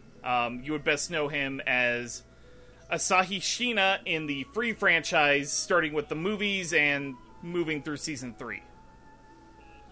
He has also played Masaki Taniguchi in Boogie Pop and Others, and Shinobu Sengoku in Ensemble Stars. Alma is played by Monica Rial. You would know her as Michiko Melandro in Michiko and Hatchin, Kaede Kayano in Assassination Classroom, and Miria in Claymore. So, Amon, the floor is yours. Thank you. Let's start with Alma. We talk a lot about how Monica, she has her usual vocal range, and then she has her big girl voice. This... I don't know what to call this. This feels like the oldest character I've ever heard her play, just because Alma has very, what's her name? The lady from Yu Yu Hakusho that Linda Young plays. Genkai. She has very, Genkai energy. She feels like, oh, you're... not old, but she has that very, like, I have seen a lot and I'm kind of world-weary, and I'm not interested in whatever your shit is today. You're gonna try and set my kid on, you're gonna try and set my kid on fire? Well, great, now everyone in your village thinks you're cursed. Have fun, buddy. That's your problem now. But I really like her performance as Alma. I think she really just taps into something fun here. She just, if nothing else, like, her voice just matches Alma's character design so well. Like, she very much plays into that, like, older, world-weary, has been around the block, has been through all this before. She likes Seth. She's protective of Seth. Seth means a lot to her, but Seth's also kind of a moron. And she's made her peace with that, but she's still going to give him grief when he does dumb stuff, because if he doesn't know he's doing dumb stuff, he's never going to get any better about it. She also just, I don't know, she comes off as very, like, I don't know if cool's quite the right word, like, she is cool, but also just very, like, yeah, you want Alma in your corner. Alma's the wizard that other wizards are afraid of. And for good reason. Or maybe it's just Yaga, who seems like he might just be kind of a scaredy cat. I'm not sure yet. She has this wonderful presence to her. And I think Monica really just sells that as far as, like, Alma as being somebody, she's notable. She feels, my words are failing me tonight. Not important, but just, like, I don't know, there's, like, weight to what she says and does. You can tell the fact that, like, Seth, she cares that much about Seth, and that, she's willing to, help him out and go on this limb. That feels, notable in of itself, that she's going to spend her time, like, taking care of this weird kid who can't use magic very well and is a little bit of a screw-up, but he's got, he's a good kid at heart and he's got potential, so, I'm not going to fault him for that. I really enjoyed her performance. I'd say it's one of my favorite Monica performances, but frankly, Monica has enough good performances, and I'm not sure I could make a list of what's my favorite or not. It's just kind of like, Monica's in this. She'll be good. Hasn't disappointed me yet. This is no exception. But now I'm going to talk about Christopher. He is great in this. I don't know if this is the first thing I heard him in. It was probably either this or Boogie Pop and Others. But he is great in here. He very much felt like one of the many shonen shows that Funimation has done, where it's very much like, all right, who hasn't starred in a shonen show? Let's let them be a protagonist. And this is like, Chris's shot at that. I think he does a really good job. I think he does a good job of selling Seth's enthusiasm and his youthfulness in the ways that he's brash and inexperienced, and still needs to kind of figure out what he's doing and how he's going to go about doing it. I think he does it in a way that feels very sincere. Like, I'm always in Seth's corner, even when he's doing something that's kind of obviously dumb. It's like, Seth, you can't just punch your problems away. That's not how it works. I want him to, get better and succeed at what he's doing, even though he has this, goal that pretty much everyone he tells it to is like, that is absolutely ludicrous. What are you thinking? That will not work. You will die. Go home. Go home, small child. You go back to your mom. You don't know what you're doing tonight. And he captures that so well. He feels so, bright-eyed and sincere. But I think he also gives range to the character. I think we have moments where he has, like, doubt, or he's concerned about my friends are in danger, or why are you committing this violence after what's happened to you? And he feels like somebody who really captures that aspect of the character, where it's still the same Seth. He still, like, thinks the best of everybody and wants things to work out okay, but sometimes he has to run into the fact that maybe his beliefs aren't going to be the solution this time. And, maybe even if he doesn't like what the other person's saying, that doesn't necessarily mean what he's saying is going to work either. I really enjoyed his performance. I feel like I should actually track down more stuff he's been in, because between this and Boogie Pop and Others, I've really liked what I've heard so far, and I'd like to hear him in more stuff. He's clearly got a lot of talent to burn. And this is another instance where I wish this was on, like, TV, or I don't know if it's on, like, Hulu or Netflix, but I like to see it on a bigger platform like that. This very much feels like something that, this is a good, strong performance, and kind of thing I wish more people could see easily. It's really good. Okay. Hardy? I know that Amon was having sort of a hard time coming up with an exact type of voice that Monica was using for Alma. Mm-hmm. I would say the tired ant voice. Yeah, there we go. Okay. Yeah, that's right. Yeah. That's exactly right. You had to leave your dumbass kid with your sister for a few weeks, and that's the voice that resulted from it. But anyways, yeah, I have heard Monica's big girl voice, and now this is her big old girl voice now, and like I said, she sounds like the kind of tired aunt who has to raise her own kid, has to raise someone else's kid, and cares for them, but is not going to give them any slack when they're acting like a dumbass. And you can definitely tell that she's definitely got the chops for this sort of character. Almost just really cool, even though she's kind of grumpy. Well, okay, she's a lot grumpy. And Monica's definitely experienced enough as a voice actress to really be able to pull that off. Now for Christopher Llewellyn Ramirez as Seth. The acting is going to take some time to grow on me, because this is his very first lead main role. And giving it to an actor who does not have as much of an experience, giving this type of role for a 21 and later 42 episode shonen series was a big gamble. And as such, I like Chris's performance. He's definitely got the energy. He's definitely puts forth the effort. But the acting still has a little bit of a ways to go. I don't know if it's just going to be how he controls the energy of his voice, if that makes any sense. I don't want to say it. I'm not going to say it. This is not a Training Wheels dub. But I do think he is still just the tiniest bit green, and thankfully he does improve leaps and bounds as the show goes along. I hope that he continues to improve in the future, but as a main character, he might try to have cut his teeth on a shorter series. But that's just me. I do like the energy he gives to Seth. I do like the fact that he's always positive, or in the emotional points to where he has to...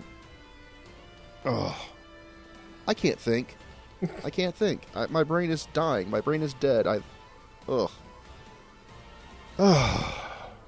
Almost there, Hardy. I think he has room for improvement, but in general, it was a good performance. So I'll start with Monica Rial. I'm largely going to echo what Hardy and Amon were saying. I definitely like hearing Monica Rial play an older woman. This is probably right. It feels like it's going to be right about the edge of her range. I have never heard her go so low before, and it impressed me. Performance itself was really solid as well. I do think that, I agree with Hardy. This sounds like the sort of ambivalent aunt voice. She is raising a child she didn't necessarily ask for. Trying to keep him out of trouble, not always succeeding. And just very, very tired. Christopher Llewellyn Ramirez as Seth. This one took a little bit of growing on me to do before I could say, you know what, I actually did like this performance. The first episode of the simuldub was really rough. And it took about 3 or 4 more episodes before he could find the voice that worked for him.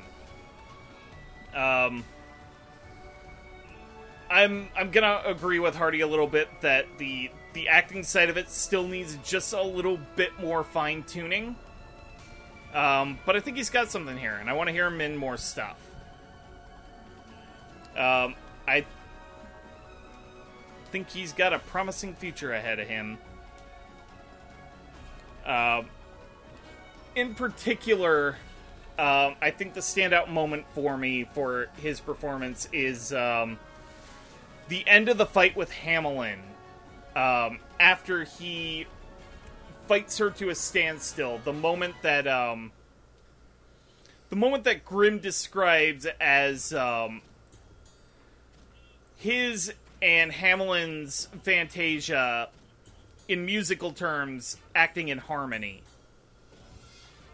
Where they're basically just kind of negotiating an accord and figuring out a middle ground to their opinion. I thought the interaction between Christopher and Trina was just absolutely beautiful. And then the subsequent episodes after the Rumbletown arc where Seth is doubting himself, I also really liked. It definitely showed him downtrodden, and, you know, that's kind of hard to do with such a peppy character, and I think Christopher nailed that pretty well. So, a solid thumbs up with these two. So we are going to go ahead, and I will pass it on to Amon for final thoughts. I really enjoyed this dub overall. I like this show. I think it feels very... You'll get sort of...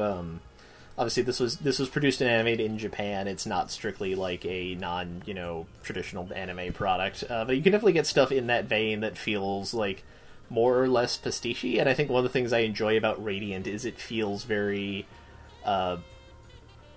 authentic's not quite the right word, but it never feels like, oh, I'm going to... it never feels like it's the product of something that's like, oh, I'm going to set out to make, like, a manga in, like, a stereotypical sense. It feels very much like, I'm going... I've read a lot of manga. I like that. I'm going to tell a story in that vein.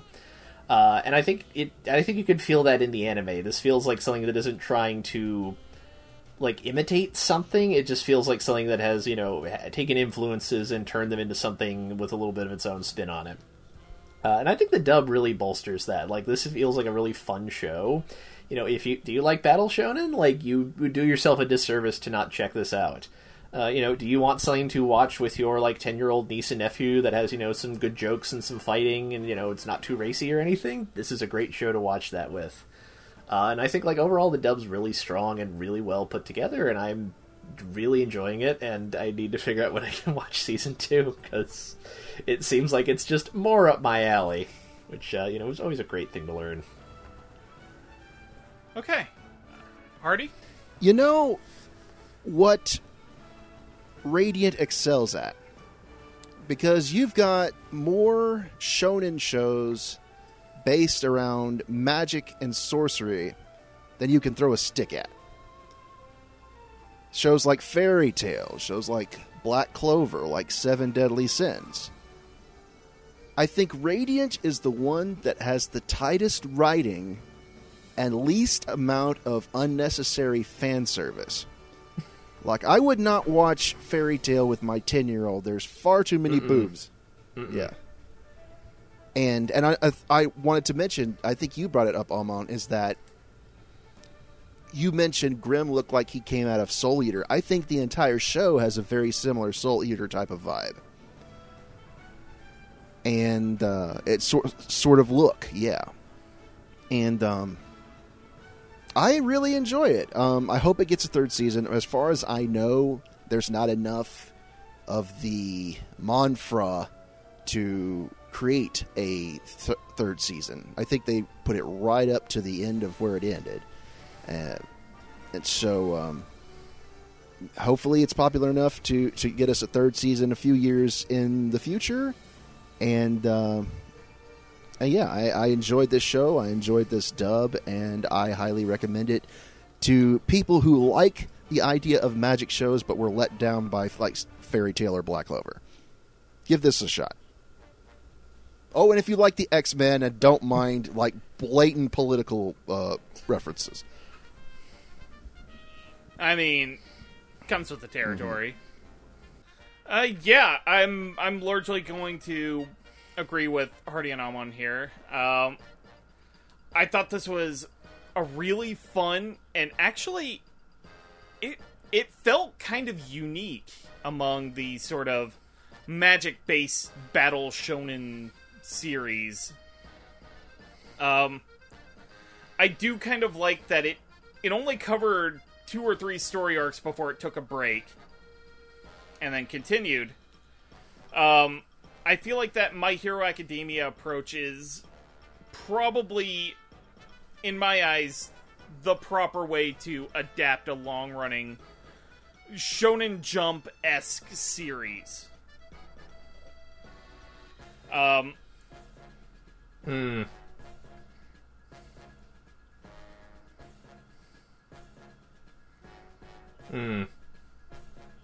Yeah. Like, you can allocate resources to a smaller, cover a couple arcs, take a little bit of a break to do other projects, then come back around, do more, so on and so forth. I actually do agree with you guys that this probably would greatly benefit from, like, a television broadcast. I don't know if I would say, like, Toonami. I feel like if they maybe redubbed a couple of lines to remove some of the bad language, you could probably get away with something like this on maybe, like, regular Cartoon Network or Nickelodeon. I think it would be a great fit for, older anime fans to get their little brother, their little sister, their niece, nephew, kids into anime. I've talked a lot before about, like, the anime starter pack. The shows that if you wanted to get a newer anime fan into more anime, this is what you would recommend. Your Death Notes, like, back in the day it was, like, Death Note and, I'm drawing... Bebop. Well, obviously Bebop is, like, the evergreen. But stuff like Ouran or the original Fruits Basket. Like, stuff to give people a general taste of what they would come to expect from various genres. If you were to actually create a new sort of this generation's anime starter pack, I would say Radiant is probably one of the perfect examples to include. Because this would look good airing right next to My Hero Academia on a block. Yeah. Like, I could imagine Adult Swim picking this up and putting it at, like, 8 o'clock on Saturdays to draw in the sort of starting to go to bed crowd. But I think Radiant is really fun. It does wear its politics on its sleeve, so if that's not your thing, probably skip it. But if you're alright with that and just want an absolutely fun sort of Shonen Jump junk food-esque series, I could recommend far worse.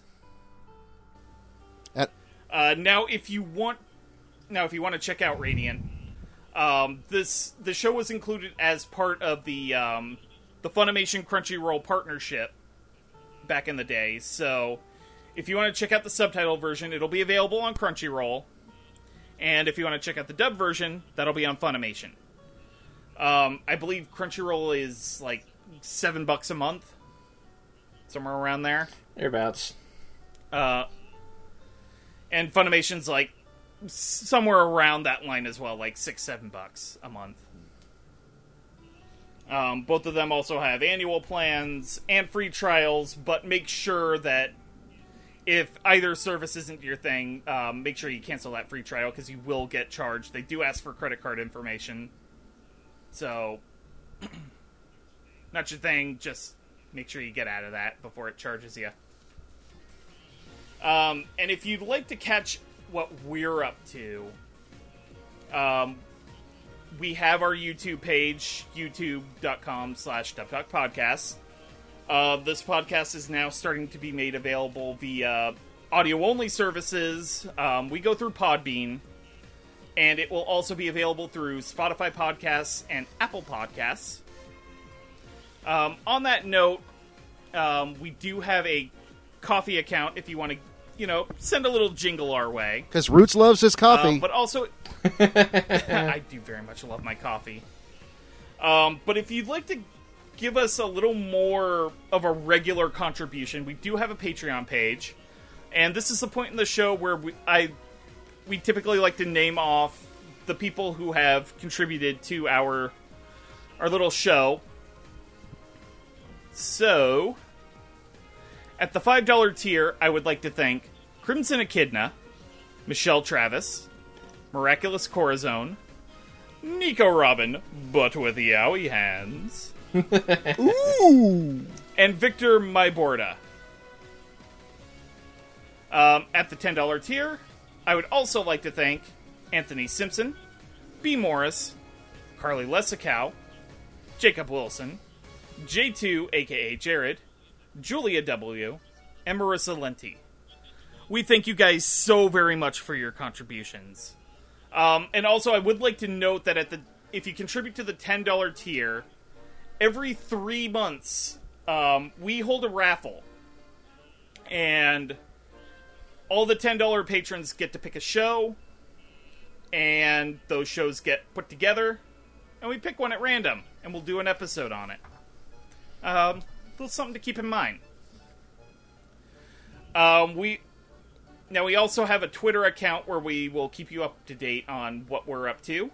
That is twitter.com/DubTalkPodcast.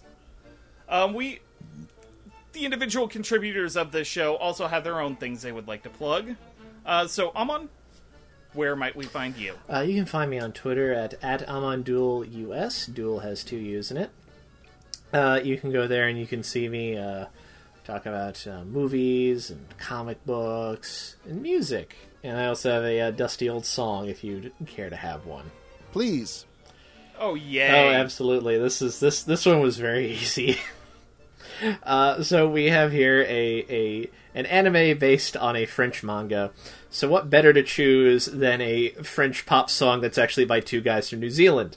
Yes, that's right. My dusty old song for this episode is Fodu Fafa by Flight of the Conchords, where you get to hear Jermaine Clement badly hit on a woman in extremely basic French.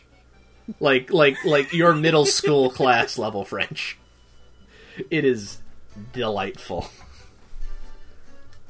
Oh, magnificent. Hardy, where might we find you? Well, I can you? tell you where you won't find me is the Funimation forums, because they're dead now. Press F to pay respects. Yes, but I am still a moderator on the Funimation Discord, if you'd like to hunt me down there. You can find me on Twitter at Spaceman Hardy. I have not been posting nearly as much goat pictures as I need to. Lately, I've just been angry at the world and angry at KFC for giving me coleslaw for 2 nights in a row. But yeah, if you want to track me down there and come suffer with me, because I need some company. Misery does happen to love company. If you would like to find me on the wide open internets, I am Roots of Justice, and you can find me on the twitter.com at Roots of Justice. I mainly retweet cute animal pics, talk general fandom stuff. It's a good time. You should come visit. I am finally working on review stuff. I know I've been saying this for the past, year and a half. But I do actually have a draft that I am working out. It'll be made available on my blog. The Roots of Justice Anime Time Fun Show. I'll have a link in my Twitter account when everything's ready to go. It's finally almost happening. Happening level. It's. So I believe that's the end of our show. Thank you all for sitting here for the last 2.5 hours as we gush about an anime made by a Frenchman. Oui. I'm sorry. An anime based on a manga made by a Frenchman. Isn't the future grand? Future. In the year 2000. In the year 2000. I can't hit the note. No, only La Bamba can. So from us at the Dub Talk Podcast to you, the listener, we would like to bid you adieu. Si. And otaku on that daba. Si, monsieur. Yeah, Run Boston, Run Chicago. That was awful, I'm so sorry. Yes. Voulez coucou ve avec soi, c'est soi.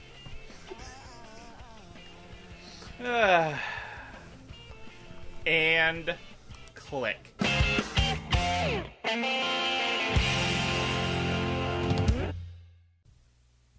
Yes, this is Spaceman Hardy coming in and recording for Barry Ondell, who had to cancel at last notice as the role of Dwarf Shaman. Bitches be like, you, wow, Bitch, what? Speak. Spit it the fuck out. What do you want to say? I'm listening. We're all waiting. And you're doing nothing. This is nonsense. You can't even use words anymore. Just go the hell outside for once, damn. God damn. Get a job or something. Oh, I never thought I'd die fighting next to such a flask-chested elf.